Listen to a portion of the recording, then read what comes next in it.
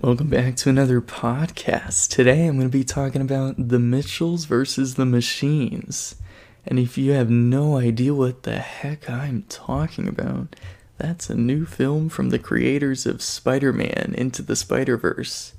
From Sony Pictures Animation, Phil Lord and Chris Miller. I don't know what else I have to say about it. It has the same kind of creative style as Into the Spider-Verse, although it is a lot more kiddish than Into the Spider-Verse. I will be comparing those two movies a lot during this review. Spider-Verse is 10 times better, but I was very impressed with this film. I wasn't expecting much going in. But this was a really well thought out plot, and it was meaningful, and it struck something in me. It hit home for me in a couple of ways, but I won't go over that part of it.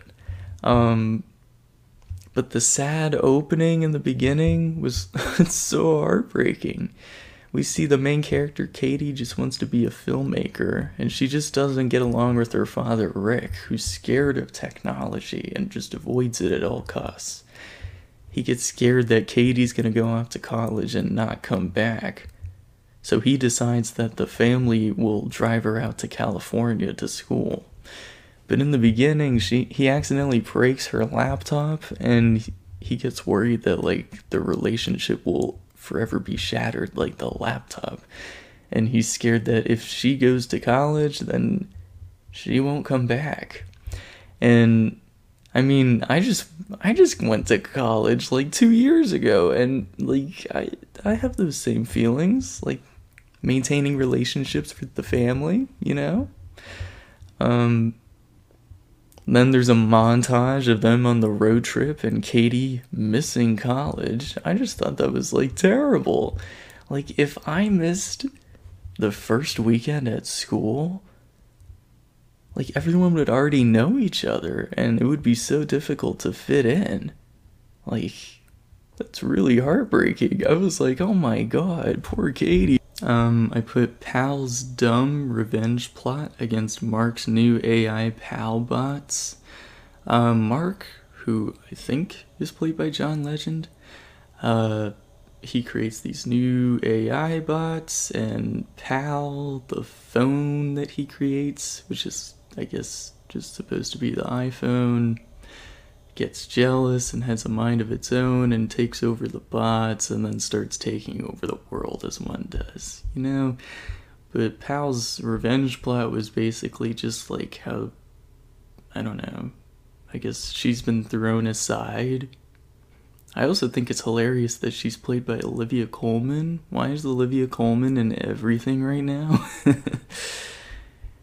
But she was talking about how she made a comment on how we don't pick up the phone for our moms.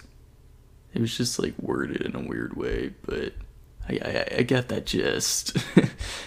And then there was a comment on how we need Wi-Fi to live, which is so true. We are so dependent on the internet. My god. I put the Mitchells use screwdrivers instead of hammers for their barriers. But I guess I should really talk about how the Pal bots just randomly become a plot device and then take over the world, and then, I don't know. The Mitchells are the only family that survive, which is very hard to believe. Because if the Mitchells were able to get away from the bots, how were none of the other families able to? Is the point of the movie only dysfunctional families can get by the bots? I don't know. I also put that Katie really wants to save the world, and the dad is just trying to survive. The poor dad. Why did it seem like the Mitchell family was scarred by getting rabies? There was this unnecessarily long montage of, I don't know, there was this time they got rabies, I guess, and they were scarred by it. After this, there was another unnecessarily long sequence of events with, can't believe I'm saying this, but it involved Furbies. I feel like if you're not in your 20s, you're not gonna know what your Furby is. Like, I'm not sure what their target audience was on that. Are Furbies still a thing? Maybe I'm completely wrong. Are they still a thing? Lynn goes back for a robot once, which was really stupid. I mean, like, why are you doing that? Just because you named the robot doesn't mean, like, I don't know, like, all the robots are still trying to kill the world. So, like, that's like if someone went back for a zombie and named it in The Walking Dead and then just got killed, it'd be like, okay, well, that was stupid. That sounds like something that would happen in that show, actually. Yeah, at this point in the show. There's 10 seasons. Katie and the brother have a weird chat, and it was all about the neighbors that Lynn is, like, so jealous of throughout the film.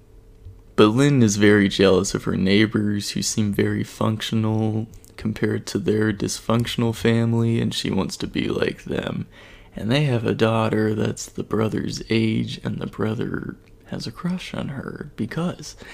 And Katie talks to him and is like, don't hide your feelings, man. That's no way to live. And I was like, whoa, that is so intense for his age. Oh my gosh. He's got time. We find out from Lynn in the car that the dad loved the idea of living in a cabin. We see the Mitchells disguise themselves as robots, and nobody notices. How do all of these AI units not notice that something is different with some of the robots? Pal is trying to, like, draw them out because they're stupid and can't figure out which robots are which, and they needed, like, a Pixar moment, I guess, so they said, let's put a security camera footage of Katie telling the brother that she wants to get away forever and saying that she was just BSing her way through the trip just to make her dad happy. And they showed the dad the video, and of course he's thrown off, and they get revealed, and only Katie and the brother are able to run away. They look at Katie's camera and they see a video of Katie and Lynn. Well, Katie's like, I don't know, she's a little baby, she's like 2. And she's with Lynn in the car moving away from a cabin, and Rick saying goodbye to the cabin, which was really sad to see. And he picked up the moose, the wooden moose from the beginning of the film. Oh, Rick is with Mark, John Legend's character, I think, and he's just like scrolling through Katie's YouTube because for some reason she's YouTube famous. Why are people watching these videos too? I don't see the appeal. In one of the videos, there's Katie uses the dog to pretend to be a cop resigning from a position to the captain at the precinct, I guess. And she's just like, I love you, Sarge, but now that I'm leaving, I just need some backup. And when I look for you, you're not there. And obviously that's like a jab at Rick. And Rick feels really hurt watching that. Katie and the brother go back for the parents, and Katie is about to fight Pal when she says, I've broken 6 phones in my life, but I'm gonna break you on purpose. I just thought that line was kind of iconic. It's kind of funny. Rick struggles to look up YouTube. There's a long sequence of him trying to figure out how to type youtube.com, and it's actually really funny. Lynn goes off for no reason. She goes Kill Bill on some robots, and just, I don't know what the heck happened, but she got really protective of her children and went off. I guess that was the point.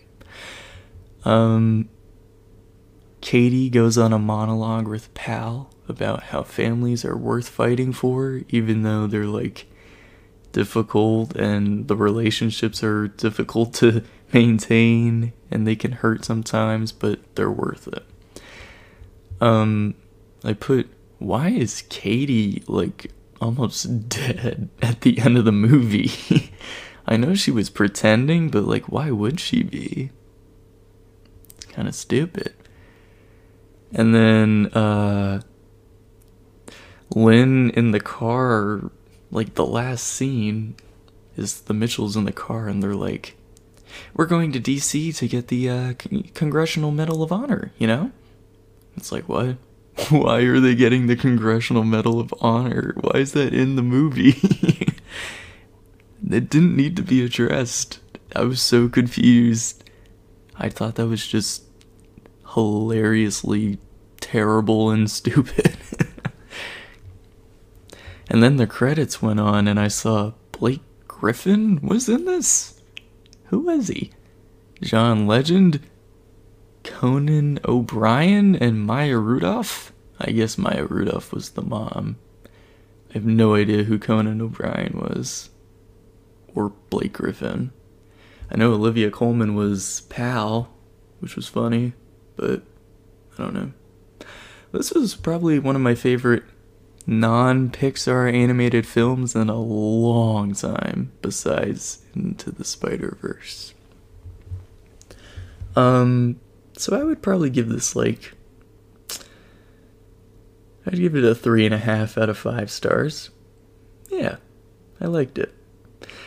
I highly recommend it, and it's actually the 7th most popular Netflix film of all time now, so it's definitely racking up some views. So thank you guys so much for listening, and let me know what you guys thought of the Mitchells versus the Machines, and as always, be nice to each other out there.